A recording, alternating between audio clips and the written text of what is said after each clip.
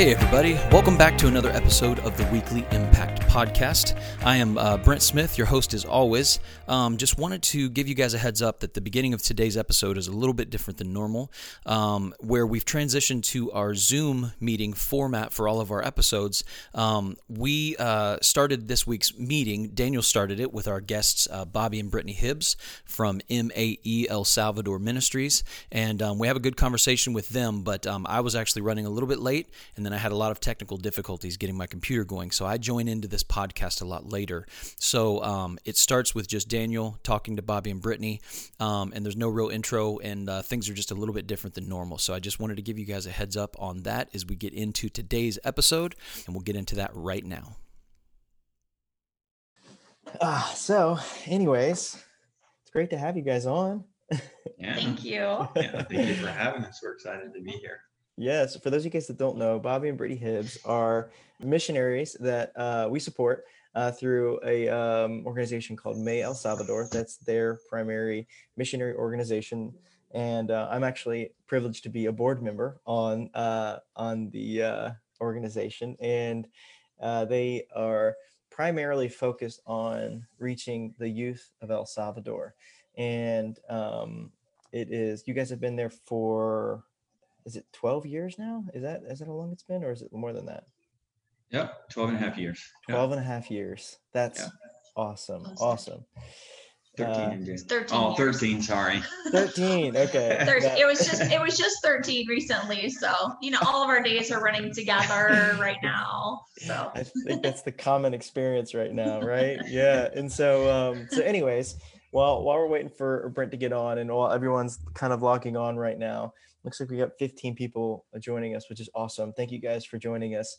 I would love to hear, and I know that I would love for you to share just kind of a little bit of your guys' story, even kind of how you guys got there, but also saying what's currently going on in El Salvador, because I know that we've already talked offline about just a lot of the challenges that you guys are personally facing, challenges that are facing the country, the communities. And so I think it would be amazing for people to be able to kind of hear how globally the impact of not only COVID, but then you guys are also having lots of tropical storms to deal with as well, and hurricanes and different things like that. So yes, the floor is yours. I want you guys to go ahead and just share a little bit.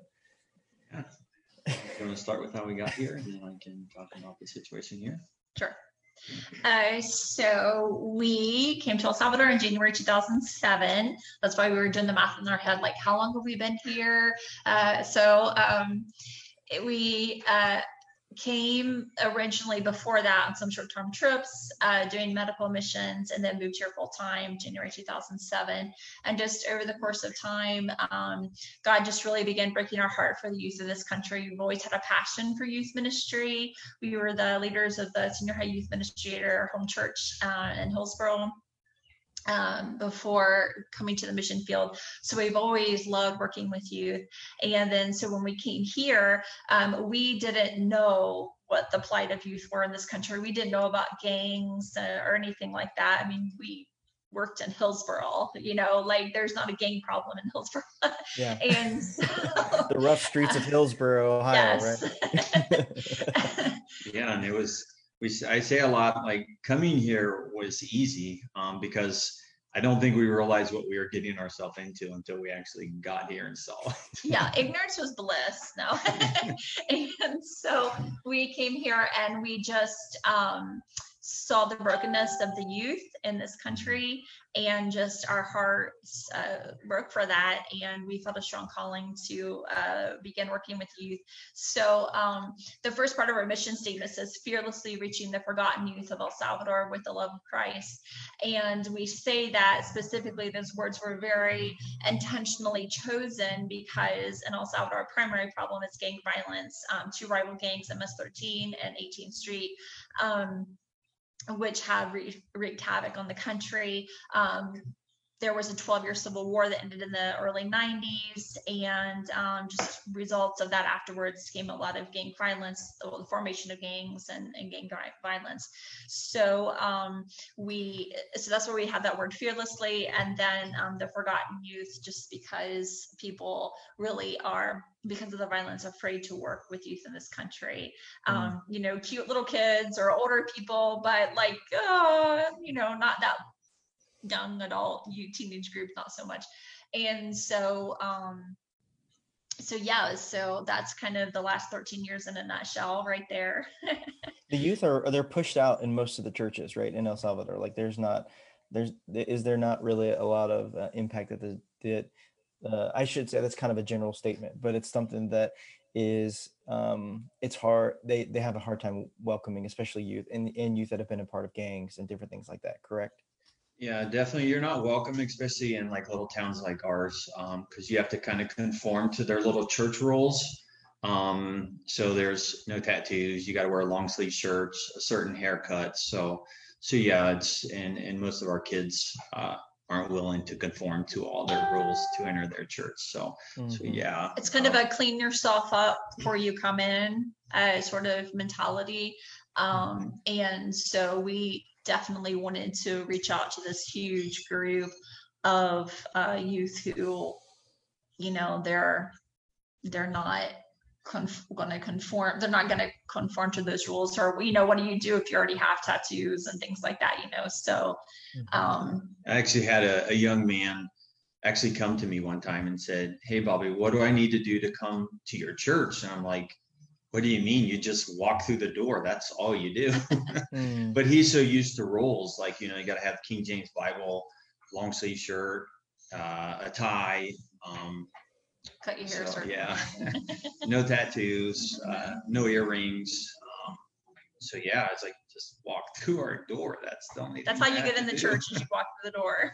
Yeah, and it's so sad that has, like, there's been an overcomplication of the good news of the gospel to where you have barriers that prevent people from coming in. And I think that we've even dealt with that on a much smaller scale, where people feel like they don't have the ability to come into church because of their past, because of the choices that they've made, because they've experienced brokenness in their lives, addiction in their lives, different things like that.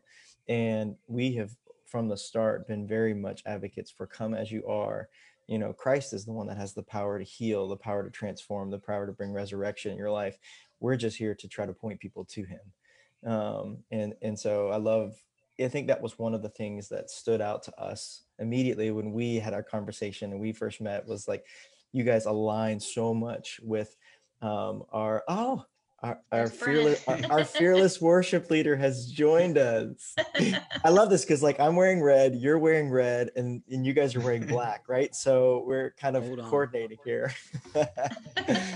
We have those Blanchester red t-shirts too. We should have worn the Blanchester t-shirt as well. That would have been a great opportunity and super awkward. Hey guys. Holy cow. Brent had all kinds of technology issues. So I think I love that. That's your guys' heart. So Brent, I'm just kind of, they were sharing a little bit about their story, how they got to El Salvador, to reach the youth. Isn't El Salvador too, in recent history, probably one of the most violent areas per capita, as far as especially towards youth? Isn't that correct in the world? Yeah. Yeah, we're normally always in the top 3. Yeah. So, yeah.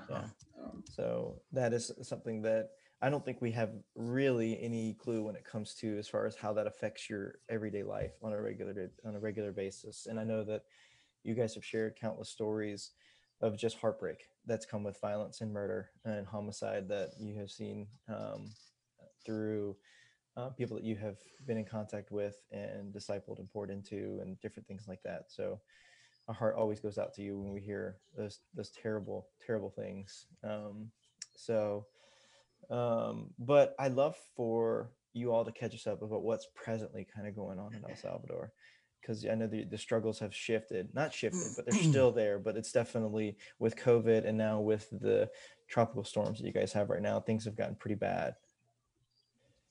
Yeah, our present situation, the best way to explain it is there's a Spanish word called dischungue, um, which that's your word of the That day. doesn't sound like a good word, is it? Yeah. It means a big giant mess, and we love that word because there's just not a word in English to really describe it. And it just means like a big old mess. And so we like that word.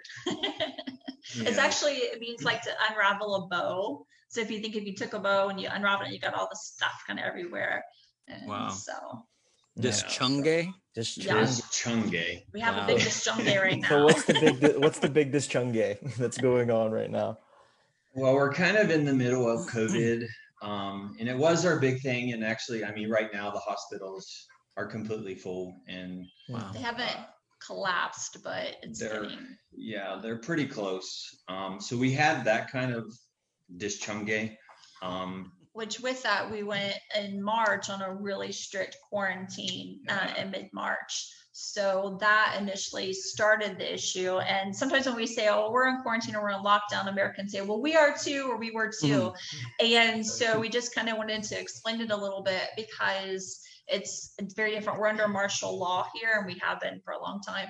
Yeah. And so quarantine for us means that we are only allowed to leave on certain days of the week. The government allows you to leave based on the last number of you have an ID number. And so they will announce like tomorrow people with numbers 0, 1, and 2 can leave. And so they will let you know when you are allowed to leave. And people have been unable to work. So everything was closed. Like literally the only thing that was allowed to be open were grocery stores, pharmacies. Everything else like complete shutdown. And so people, there's no public transportation at all. And so, the majority of the population, they take public transportation because they don't have vehicles. And so people have been unable to work since mid-March, and we are still under quarantine. It's been 3 months. Wow. And so people, I think, don't understand also that in this country, there's no unemployment, there's no food banks, there's no welfare, there's no social service. And so literally it's saying you don't work and they don't eat. Yeah. And there's actually, and we were talking about this earlier, there's actually people standing with white flags because they have no food. Wow. And I mean, people standing in the pouring rain,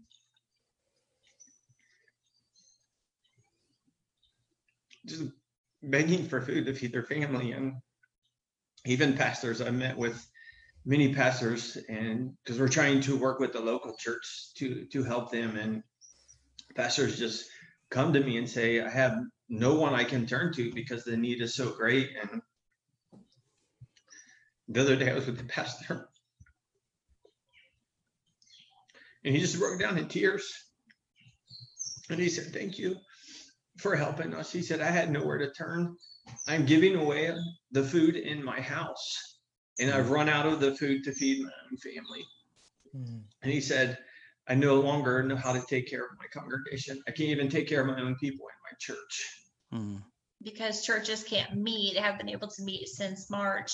And, in the States, I know churches had to close down for a period of time, but there's online giving and people are used to that setup there. But here, there's not that system. Yeah. And so literally these little tiny country churches, which make up for the majority of churches in this population, there's nothing. So the people are starving, the pastor is helpless, and they don't know what to do. They're desperate. Wow. And so as Bobby mentioned, the white flags, a white flag here symbolizes that you need food. So people put white flags outside their house. Or when we went to the Capitol 2 days ago for the first time since March, and there was just women lined up down the road, and it was pouring rain, and they were waving white flags, begging for food for their families. Wow. Yeah. And So it's not just that people can't get out except for like one day a week or whatever. But is the supply completely gone in all the stores and stuff too, or is it just that they can only get there once a week or whatever? Yeah, when you go to the store, the vigilante will ask for your ID, and they'll take your temperature and they'll check your ID, and they won't let you in if it's not your day. So for example, yesterday, so we're going to do food distribution, and we're going to serve a hot meal.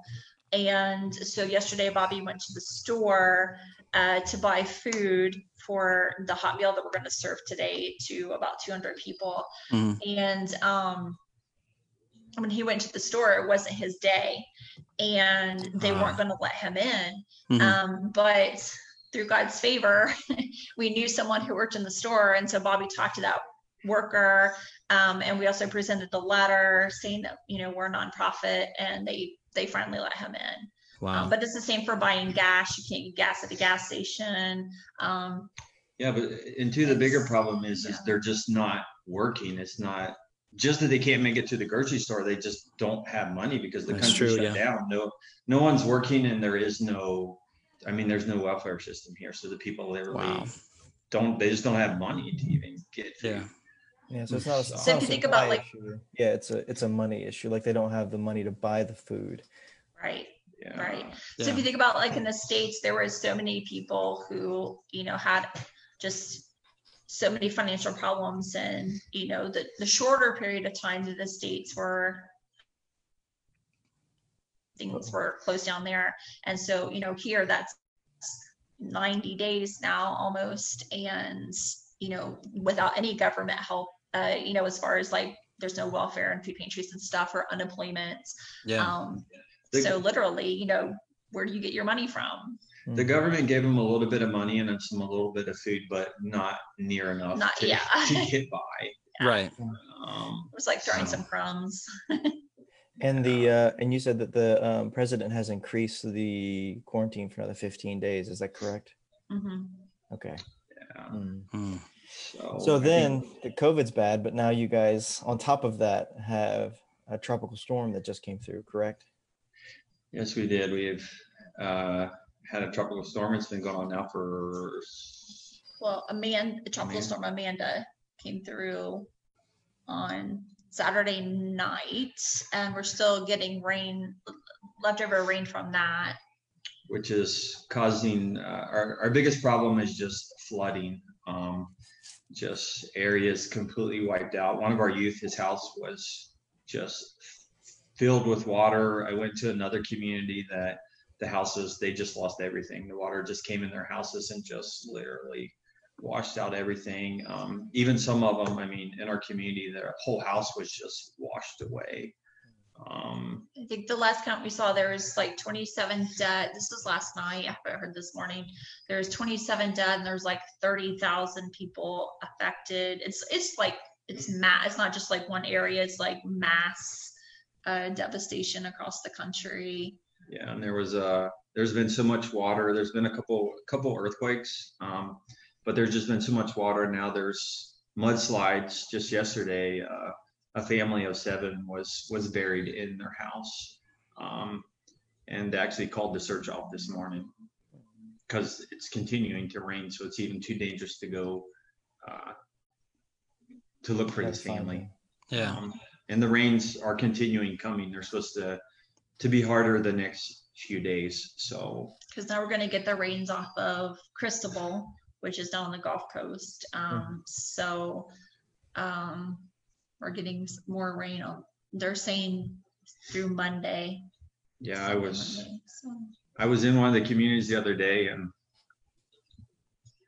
I just went in and I was overwhelmed just with, mud. I've never seen houses full of mud, and I had to walk in mud. There was mud 2-3 feet deep just to get to houses. Wow. And I was just overwhelmed. I'd never seen anything like that. It was just very overwhelming. I was supposed to go there and talk to this young man and find out everything he needed. I was overwhelmed. I came back and I was just like, I didn't even do everything I was supposed to do. Because when I went in, I was just like, I don't even know what to do here. Where do you start? Yeah. Yeah. So. And are you still unable to like go out on, like, because I know there's the 1 day a week you're able to go out and go get food and gas, and the other days of the week, are they still preventing you from going out? Because that was a big issue, was not only getting the food for yourself, but also trying to distribute it to the youth in need and the people in need in your area. Are they still preventing you from being able to travel at all in the time, or is that kind of become more lenient now? We still are limited. Honestly, the rules there were some rules that changed the past few days to allow people out to get certain things. But I mean, right now, They're just, yeah, I mean, us ourselves, and I think many people just honestly, and this may not be right, but we just don't care. And we just go do what we have to do. well, the police are overwhelmed trying to take care of the military overwhelmed trying to take care of the disaster relief. And so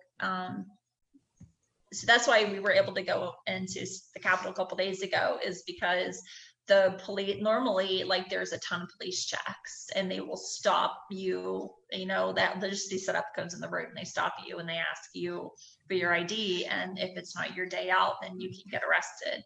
Yeah. But there's no police checks because they're taking care of the disaster. So that's why, so today we have a very small group of people who are helping us, and we're doing 200 hot meals and distributing food because we have a little bit more freedom of movement in town, not because they've lightened up the rules, but just because they're not really able to enforce them so much.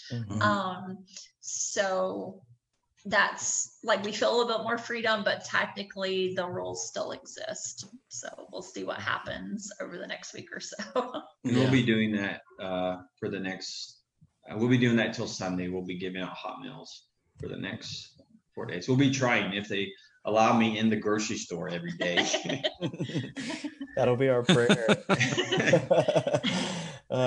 That's just a compute to our experience. Like, we can go to the grocery store whenever we want to. There's a lot of freedom of movement that we have, what we can do.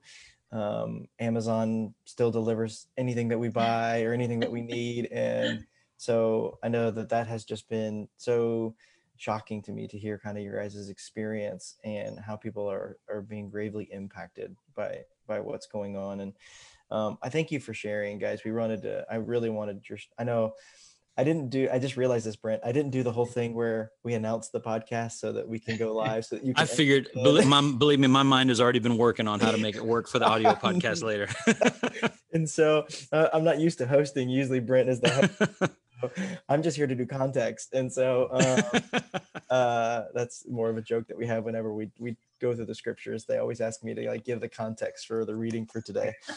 But anyways, I really am so thankful that you guys shared, because I think we have a unique opportunity to be helpful and generous and to impact those who are really being, suffering in a great way. And so if that's something that you would like to do or like more information on, we would love to connect you guys to Bobby and Brittany, those who are listening and those who are a part of that, who are watching live. They're amazing people and they love people genuinely. And so I think it would be a great opportunity for us to help out, even when we've been so generously I know people have been generous to us in this season, and I think it's great for us to extend that to other people in need. So thank you guys for sharing that. Absolutely. And did you guys discuss, before I was able to get on here, did you discuss how people can help in any way right now? We haven't. Okay. Is there anything that people can do? I know that you said basically grocery stores and pharmacies are open. Is mail or anything like that? Are they delivering anything? Like, how could people get anything to you right now? Is that even possible? No, there's complete shutdown of the borders. Nobody's coming in. Nobody. You can, as U.S. citizens, we can take a evacuation flight out to the embassy if we wanted to. But nothing has come in. So there's no way for people to get anything to us. The only thing right now is financial donations, which are the greatest need because of buying food. So we do have over the past few months, you learn how to work through everything. And so we found some places that where we can buy bulk food, and they will allow us to go in regardless of our day and buy, 100-pound bags of beans and rice and sugar and milk and powdered milk, things like that. So that's what we do mostly. And that's the greatest need. And then starting next week, so today when we go out and we distribute food or the hot meal, we're also at each house. The groups are going to just, talk with the families, ask them what their needs are. We have a couple of our girls who are have special training in domestic violence, working with victims of domestic violence. So they're going to be doing some assessments while we're out as well on that. And we're going to be identifying homes that have been damaged as well. And then so once the rain stop, then next week we can start looking at, what homes need to be repaired, and then starting on those projects as well. So that also requires financial need or assistance. Yeah, we actually started a project yesterday. An older couple, they've been married for 50 years. I went to their house and I said, how can you help? How can I help you? And this old man was scared. And I was there with this guy, and he took me to his wall, and he was so scared because he was afraid that the kitchen wall was going to fall on his wife. Just this sweet couple. So yeah, we're actually getting that taken care of right now. So yeah. So how, tell people when they're watching, how can they give financially to you guys? And I would say right now, normally I talk to Phil about it for adding a way that we can have a giving option in our giving here at the church as well. I'm sure that he wouldn't care if we add one. I mean, I know we already typically have one for you guys anyway, but to add one, or at least highlight that for people to give even here if it's easier, and then we can send that to you guys. So how can people give to you to be able to help? They can give through our website. It's www.may, which is MAE, and then El Salvador. So mayelsalvador.org. And on that website, they can easily give. And there's an option, even with when they give online, they can choose the option of benevolence food distribution, so that their giving can be specifically designated towards emergency support to people. Okay. And or if they don't want online giving, then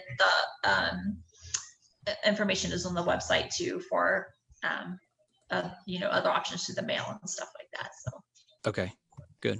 I'm gonna put that up on our chat right now, just so May El Salvador. All right. Yeah, when we finish up, I'll get on our giving here as well, and make sure that we still have that link up there. And if we don't, I'll create a new one for you guys, because that's highly important. And then obviously prayer as well. We will be informing people about this, and we'll make sure that we say something at Sunday service this week as well, to let people know to be praying for you guys, but also to be sending financial help in any way that we can. Yeah. Thank you. Absolutely. Pray that Bobby gets in the grocery the next few days. Absolutely. Yeah. Yeah. Yeah. The other day I was just kind of knocking on the window at the guy. I was like, hey, come help me. Let me in. Yeah. Wow. Crazy. Yeah. All right. Well, do we want to talk about today's chapter? Sure. Do we want to transition into that? I figured I would let you take host. I would pass hosting over to you now. Yeah. You're the man now. Yeah. And I apologize for being so late today. I thought I was going to be 2 or 3 minutes late, and then my phone crashed, and then my computer said it would be 18 minutes before it could start up. And then everything finally starts up, and then Daniel sends me the link, and it says you have to update the program before you can open the link and join the meeting today. So it was just one thing after another. So I apologize for getting in here so late. But today, guys, we are on 2 Samuel 21. So context, man, Do you want to give us some context on 2 Samuel 21 today before we get into it? Yeah, sure. It's also 22 verses, so that's not too bad. So we'll be able short, to we'll get through this. Usually, Bobby and Brittany, usually we will read through the chapter and then kind of discuss the things that kind of stick out to us. So anyway, so kind of what's been going on is that the revolution that happened, or the coup, I should say, even of David's son Absalom, has come to an end. And so David is kind of reestablishing himself as king, and that comes with some challenges. Like there's another revolt that happens between from a guy named Sheba and his name is Amasa. That's what his name is. Oh no, that's not right. Sorry, I'm totally off here. Yeah, that's right. Yeah. So David's having challenges trying to take the throne back, and there's all kinds of stuff going on. And in the process now, he is now back as the king, but there is an issue that's happening in Israel. There's a famine that's going on based on an offense that happened a long time ago. So this is before David's reign. And so that'll be good as we kind of dive into that. But yeah, so the revolution the coup has kind of been taken, has been stopped, and then the revolt even after that has stopped as well. And so David has now kind of established himself as king, but it's all very shaky in my opinion. Like it just seems like everything is kind of falling apart, and it's getting close to the end of David's life too. Like, so you can see that he's becoming more and more older, and it's preventing him from doing things like go to battle and different things like that. And so it's kind of transitioning now towards the end of his reign. Yeah. And I watched from Bible Project, I watched the overview of 2 Samuel today as well. And they mentioned that in the way that the book of 2 Samuel is structured, that these last stories in the book are kind of, they kind of show the weaknesses of David and how he has to kind of rely on other people or fix things. And he's not as powerful as he used to be because he's been through so much, and he's not an innocent man anymore after the things that happened in his kingdom. So it's just kind of a contrast compared to how the book started, compared to how he is now on the decline. Well, here we go. 2 Samuel 21. David avenges the Gibeonites. Now there was a famine in the days of David for 3 years, year after year. And David sought the face of the Lord. And the Lord said, "There is blood guilt on Saul and on his house, because he put the Gibeonites to death." So the king called the Gibeonites and spoke to them.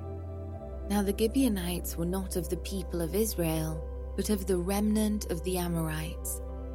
Although the people of Israel had sworn to spare them, Saul had sought to strike them down in his zeal for the people of Israel and Judah. And David said to the Gibeonites, "What shall I do for you? And how shall I make atonement, that you may bless the heritage of the Lord?" The Gibeonites said to him, "It is not a matter of silver or gold between us and Saul or his house. Neither is it for us to put any man to death in Israel." And he said, "What do you say that I shall do for you?" They said to the king, "The man who consumed us and planned to destroy us, so that we should have no place in all the territory of Israel, let 7 of his sons be given to us, so that we may hang them before the Lord at Gibeah of Saul, the chosen of the Lord." And the king said, "I will give them."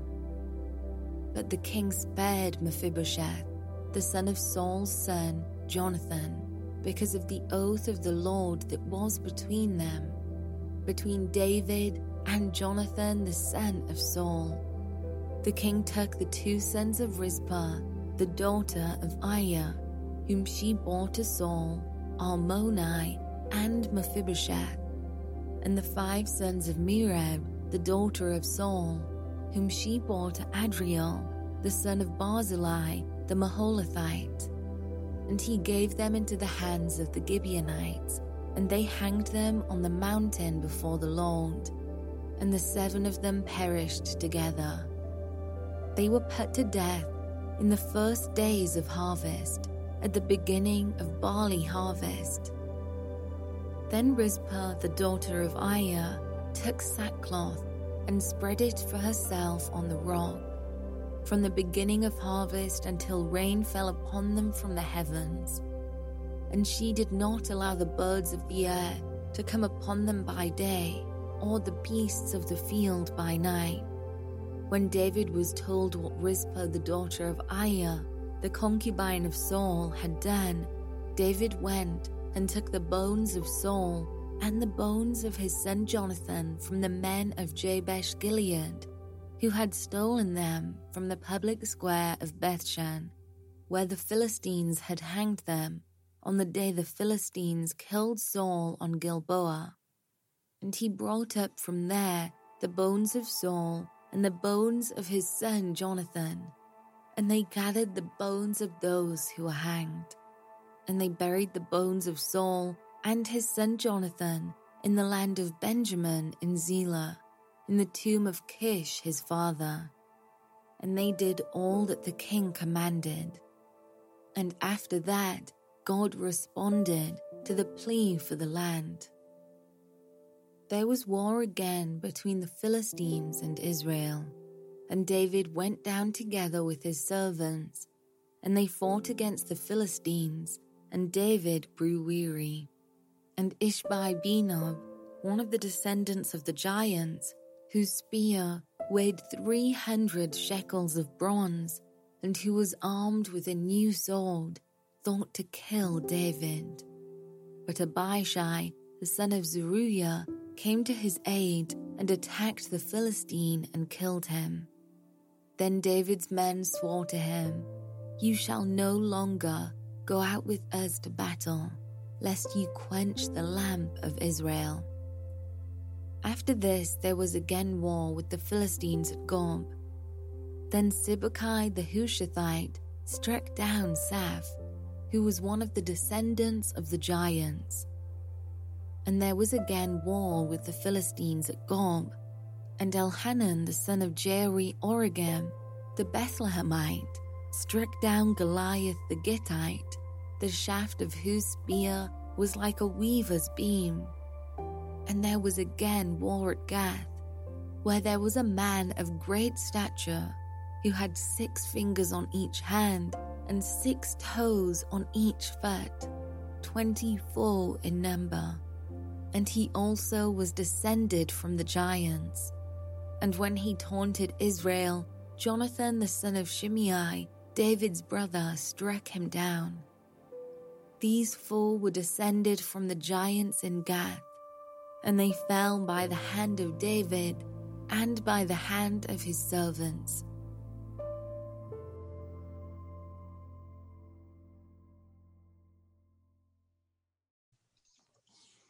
And that is the fun of 2 Samuel 21. So whatever happened to the giants, I wonder, because these guys were pretty big. I'm guessing they all died in battle maybe, and just we never hear about them again. But what are we to take from this chapter today? What stands out to you guys at all for this? I think for me, one, it's really kind of strange when we read, like, the customs are just hard to guess, like the way they kind of pay the blood guild is by hanging the 7 sons of Saul or grandsons of Saul, which is just, it's really brutal and terrible. And so I think I'm really thankful that avenging, it talks about, I think it's in Numbers where it talks about when the land gets defiled because of murder, and when it's defiled because of murder, it stays that way, it's polluted that way until the event, the person that shed the blood, his blood is shed too. So that's kind of where we get this whole thing is there's a famine for 3 years. And so I think that David is recognizing that God's judgment is on Israel, right? So if it happens 3 years in a row, I think he's thinking, okay, first year could have been a coincidence, second year, maybe, who knows what happens, but third year, something's wrong here. And so that's why he goes and consults the Lord about it. And the Gibeonites are actually people that had made a treaty with Joshua. I think it's in Joshua 9, and they had actually deceived the Israelites. They're the ones that kind of had their worn sandals and the really old wineskins and the moldy bread. And they and so anyways, but they had still sworn an oath to them, and they wanted to honor that, but Saul kind of went against that in his own zeal. And so what's interesting to me is that the way the Gibeonites respond is that they say, like, this won't be settled with money. Like, so we don't want money to settle this. And we also don't want to do this whole eye for an eye. You've killed us, we're going to kill all of, like, a bunch of people in Israel kind of thing. Like they settle it by going through kind of dealing with the guilty party. And for me, I think that part of reconciliation, I think, especially when it comes to this, is there's some sort of sacrifice. And we obviously see this post Jesus, that Jesus reconciles in us to not only God, but also brings reconciliation between us and other people through the shedding of his blood. And then in like kind, we respond in reconciliation by laying down our own life. And so I think that I'm thankful, one, that this is not the way that things are done, even though we do see like punishment and consequences happening, especially for murder. But I think that that's interesting to me is that this is the pursuing parts of reconciliation. One, I think David shows good character here by not demanding his own way when it comes to reconciliation. He says, hey, we're the guilty party here. What can we do to be reconciled? And he comes as a servant, not as a king. And so the Gibeonites, I think, respond in a way that is, I guess, culturally fits. It doesn't fit with our culture, but it culturally fits in theirs. And so my kind of extrapolation or drawing out of that is that, especially with our culture, like what's going on in our nation right now. And I know that it's great having the Hibbs here, because you guys have like probably different like ways to kind of pull context out of this chapter. But I think in our context, we see there's so much civil unrest, with what's going on with the Black Lives Matter and all kinds of stuff that's going on. And I think that David takes a humble road in trying to figure out what he can do to reconcile, and to throw money at the situation doesn't work, but also to go way overboard and to just completely kill a bunch of people in Israel is not the right way to do. So let's figure out what it looks like to bring reconciliation. And I think it comes with, the way I would describe it for us, is personal sacrifice. We don't have to hang ourselves, but it's more of let's figure out how we can sacrifice personally to help bring peace, to bring reconciliation. And because of that, because of him, David taking that kind of righteous approach based on his culture, God relents. God brings healing to the land. And I think ultimately, from our context, we desire that. Like our prayer is that healing comes to our land. And so what does it look like, and from our cultural standpoint, to pursue reconciliation, and even to the point of like personal sacrifice? So anyway, so that was kind of the thing that really stuck out to me. I'm sorry, I've talked a lot. What do you guys? No, you're good. No, I guess for me, and I guess it could apply to your situation there and ours. And I guess I was thinking of our situation, and just the first verse. So there was a famine for 3 years, and David just, sought the Lord.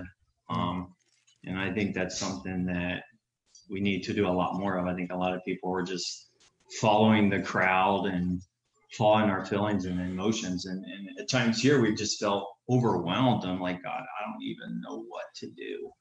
It just reminded me that I just need to sit with God and say, God, what is it you want me to do? So that was one. And even, I guess, the bigger part that impacted me, and especially as I had to talk to our kids this morning, was at the end of verse 6, there's just 4 words that really just impacted me this morning. And it's where talking about Saul, and it says, the Lord's chosen one. And just that short part just really impacted me, because we're all God's chosen ones, and we were chosen for this moment that we're in, whether it be this, the situation in the States or here, that we are chosen, and we're chosen to, especially here in El Salvador, to bring hope, and just to be a light, and just to stand on the truth, And I guess if I'm really honest, I feel like we're chosen for this time, and it goes for both cultures, but I feel like we're living in this moment where we could just impact and make a difference that God shows us. But I feel like I just feel like there's a bunch of cowards. Wow. And we're not willing to stand up. And I talked with our kids this morning because, love is supposed to drive out fear. But I feel like it's just the reverse in these times. I feel like our fear is just driving out love. And it's just, I don't know. I just feel like we're chosen for this moment, and we're just living in this world that is afraid.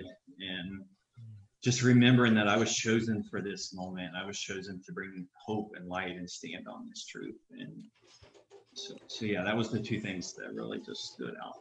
Yeah. I mean, that's the basis of a lot of what we're called to do. I mean, I was thinking about it the other day with everything, all the craziness that's going on, and was thinking, man, maybe I'm not so happy to have been born in this time, but then I had to shift my perspective and realize that we are blessed with a huge opportunity to impact things right now. And, we were never promised it was going to be easy. And I know that you guys know that, you live that. But yeah, I mean, I think you're right. So many people are letting the fear overtake everything else, that it's got so many perspectives just twisted and just in the wrong place right now. And I think honestly, what we can do in these times is just to kind of distill down what Jesus taught to us about who we're supposed to be, and look at his example and how we're supposed to love the world. And I think a lot of people are really quick to jump to take sides in any situation that's going on, especially right now. And I think that one of the best things that we can do is not take sides, but instead just love people the way that we're instructed to do. And let that, and in the way that the Holy Spirit works through that, be what impacts the world.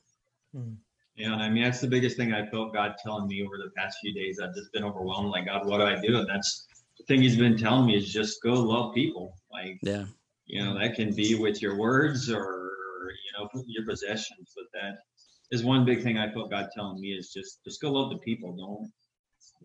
Don't become overwhelmed. Just go love them. Yeah. I think that it's love, like, is demonstrated. Romans 5:8 says that God demonstrated his love towards us by, while we're still sinners, Christ died for us. I think it's demonstrated by what we're willing to give up, what we're willing to sacrifice. Whether it's, you guys sacrificing so much for the kids, for the needs, you see the white flags, and you sacrifice safety, you sacrifice finances, you're able to just sacrifice time to make meals for it. I think that you guys are showing and demonstrating the love of Christ by what you're willing to sacrifice. And I think that I think we as a culture, we kind of struggle. I think I would say our culture struggles with that we want to love without putting forth the sacrifice. We want to stand and be really passionate about something, but we'll do it from, a keyboard, and not do it where we're actually kind of give of our time, give of our actual energy and our resources. And so I think that this is a great opportunity, like you said, Brent. It's a great opportunity for us to show that people matter, that we were willing to sacrifice for them, that we were willing to show them great love, because Jesus is worthy of that. He's worthy of us living that way, because he was the one that went to the extreme. And so I think we get this great opportunity to do exactly what Jesus told us to do in John 13, which is to love others the way that he has loved us, And so I think that's one of the things that I've so loved in our conversations, Bobby and Brittany, is that I get to just see that in the way you guys live, and it encourages me, greatly. My heart was broken. I think it was last week. I got a call from Carlos from Sippy, because their community actually, part of it got flooded. There was 5 houses that flooded out. So I went there, and but Sippy actually, I communicate with him a lot, but actually he communicated with me because he said there was actually their first case of COVID in their community. And he said, Bobby, no one is willing to help this lady out. Everyone is treating her mean, and and treating her like she's like this diseased person, and nobody's going around her and helping her. They actually wanted to like kick her out of the Yeah, community. kick her out of the Wow. community, and my heart broke. And I was like, Tippy, like, I'm coming there. Like, let's go help this lady. Like, we're gonna go to her house. Yeah. And we took her groceries because it's hard to get out, and she couldn't even leave her house because people were treating her mean. So I go there, and her house is completely closed up, locked up, and it's hot here. So we're beating on the door. As the door opens, my heart was broke because it was this lady. She was like 70 years old. The people were treating like this, the sweetest lady. And we just went there and just loved on this lady. And I could not believe how the community was treating this lady. But yeah, I couldn't believe it. But yeah, we live in a world that is, especially in El Salvador, there's so much fear. And it's like, because of my fear, I'm not going to go love this person. It's like, what is wrong? Actually, because of my fear, I'm going to mistreat this person. Yeah. So, but Carlos went there, and Carlos was like, let's go do this. So Carlos was there with me. That's awesome. Man. Well, guys, I mean, is there anything in particular that we can pray for you guys before we close up? I mean, I know that you've listed a lot of things, but is there anything that's on the forefront of your minds that we can pray for you guys before we close? I think the greatest thing is just the immediate right now over the next few days with the rains will let up. I don't know if you guys can hear our camera's pointed towards the back, but like it's raining outside pretty hard right now. It looks like a sunny day with the way you guys are lit right now. It really I does. wouldn't even know that you were having a storm at all. Yeah, I don't know. You can't really see very well out there right now, but yeah. So it's raining pretty hard. For that, because for obvious reasons, and then for the quarantine, that the people who are just not working because they can't work, and so obviously we want COVID to we want the same thing across the world. We don't want people to be unwise as far as going out and things like that, but it's pretty restrictive and oppressive, not allowing people to work for 3 months who don't have any other resources. So just praying for that, and too, that God would just protect us over the next few days. Because I told our kids this morning, like, it's your choice to be here, and I can't guarantee that you're not going to get sick. And especially in this culture, there's a huge belief of if you get wet, then you're automatically going to get sick. So just prayer that God will,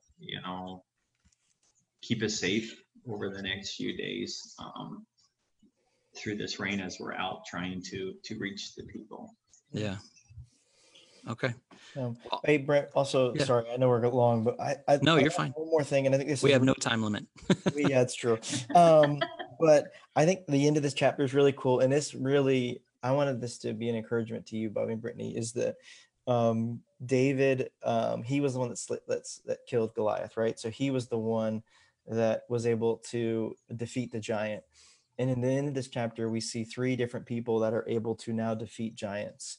And I think that what you do to pour into the next generation is the thing that equips them to defeat the giants that they're going to face. That it's not dependency on, a leader that's aging to slay all of the giants, but what you're doing is you're pouring into this generation to bring hope, to bring love to them, so that they will be able to be the next generation that rises up and is to defeat the giants that they face culturally, within their families, within the communities.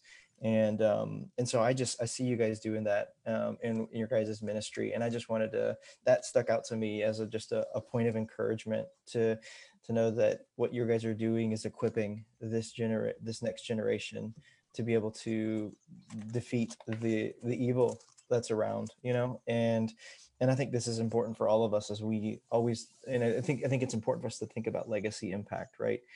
And how David is in the waning years of his life, but he has been able to instill courage and strength and pass down something to the next generation, and to equip them to be able to face the things that they're, and even greater things, because David defeated one giant, and now they have three giants that have been defeated by three different people. And I think that there's a beautiful image there of impact and what you guys are doing to the next generation. So I just wanted to say thank you guys for all that you're doing. No, thank you. Thank you. And thank you for your guys' support and love that you show us. So thank you. Absolutely. Yeah. All right. Well, let's close this thing up in prayer, and then we'll get out of here. Heavenly Father, just want to come to you today in thanks. Thanks so much that in the world where so many things are going crazy, the fact that you are true and that you are the point that we can look to and keep our eyes on so that the storm won't distract us, God.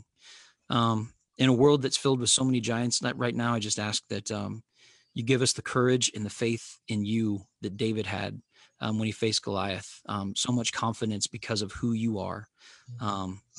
And God, we ask specifically for Bobby and Brittany and for their ministry there in El Salvador. God, we ask that you would calm the storm that's coming towards them and that's over them now, God. Calm that in a way that just takes it away quickly, God. We know that you have miraculous power and that you've spoken before and you calm storms, God. So we know that if we ask it, you can do it. So we speak that in your name today, that you would calm the storm that they're fighting, and not just the weather storm, the physical storm, but the figurative storm that they're fighting as well with the COVID lockdown and with everything that's going on there around them, God. We ask that you would ease the fears of everyone that's being affected there, God, and just take the fear away and remind them of who you are and remind them of how they're supposed to love people because of how you set the example that we're supposed to love people. We ask that you would just give them everything that they need. Allow the store to continue to be open, to Bobby to be able to get what he needs to be able to help the people that need to be helped. We ask you to provide the food that needs to be provided and the monetary pieces that need to be provided as well, God, for everyone to be covered in this time. But Father, we lift you up and we have faith in you. And we pray to you because you tell us to, and because we know that you love us from your faithfulness that you've shown us, and that you never give up on us, and you are always there for us, God. So God, we just want to thank you. We want to worship you. We want to praise you and give you all the honor and glory and have confidence in who you are as we move forward and as Bobby and Brittany move forward there as well, God. So we just thank you. We love you. We lift you up, and in your name we pray and say amen. Amen. All right, you guys. So thank you again for joining us. Anytime that you want to do this with us, let us know, and we would love to have you on. This Zoom capability that we have now is amazing, because I know we've only had you on before when you were here in Ohio with us. So now we're able to have the same conversation wherever you are, wherever we are. So you reach out to us anytime that you want to be on again, and we'll be reaching out to you guys as well, because we want to keep people up to date on what's going on with you there. We want to keep people apprised on the situation and keep them praying for you, keep them aware of the needs that you guys have there to be able to help you. And I just want to, before we go, send out again, correct me if I'm wrong, it's www.maeLsalvador.org to be able to send to you guys. And then guys, also, if you can't send to them for some reason, you can send to us here as well. If you download the Church Center app through anywhere that you can get apps on the Google Play Store, on iTunes or wherever, Church Center app, you search Elevation Community Church, you'll see our teal logo on there. Choose that, and then you can choose to give through the app as well. And if we don't still have one, we'll designate another giving space for you guys, a category, so that people can give, and then we'll get that sent to you as soon as we can. So guys, continue to pray for Bobby and Brittany. Continue to pray for the situation that they're facing there, and lift them up. If you want to send out, are you guys on Facebook and stuff like that too? I'm sure that you are. I think that we're friends on Facebook and stuff. So yeah, we're both on Facebook, and then the ministry is Mae El Salvador on Facebook too, and they can like the ministry page and follow what's going on as well there. Okay. So on Facebook and Instagram. Yeah. Okay. Feel free to reach out to them guys through posts, through private messages, whatever you want to. Encourage them, love on them, do whatever you can, guys. So, Daniel, do you have anything else, or Bobby and Brittany, you guys have anything else before we finish up today? No. No. All right. Well, guys, thank you so much for joining us. Our prayers are with you. Keep in touch. Daniel, I'll see you in like 30 seconds, so no big deal. But guys, thank you so much. If you're out there watching, as always, I always encourage you guys, until the next time, next week, go out there, let the light of Jesus shine through you. Love on people. It's so important right now to love on people. So be safe, take care, but let love conquer fear. So guys, we'll talk to you next week. Have a good one. See you guys. Bye.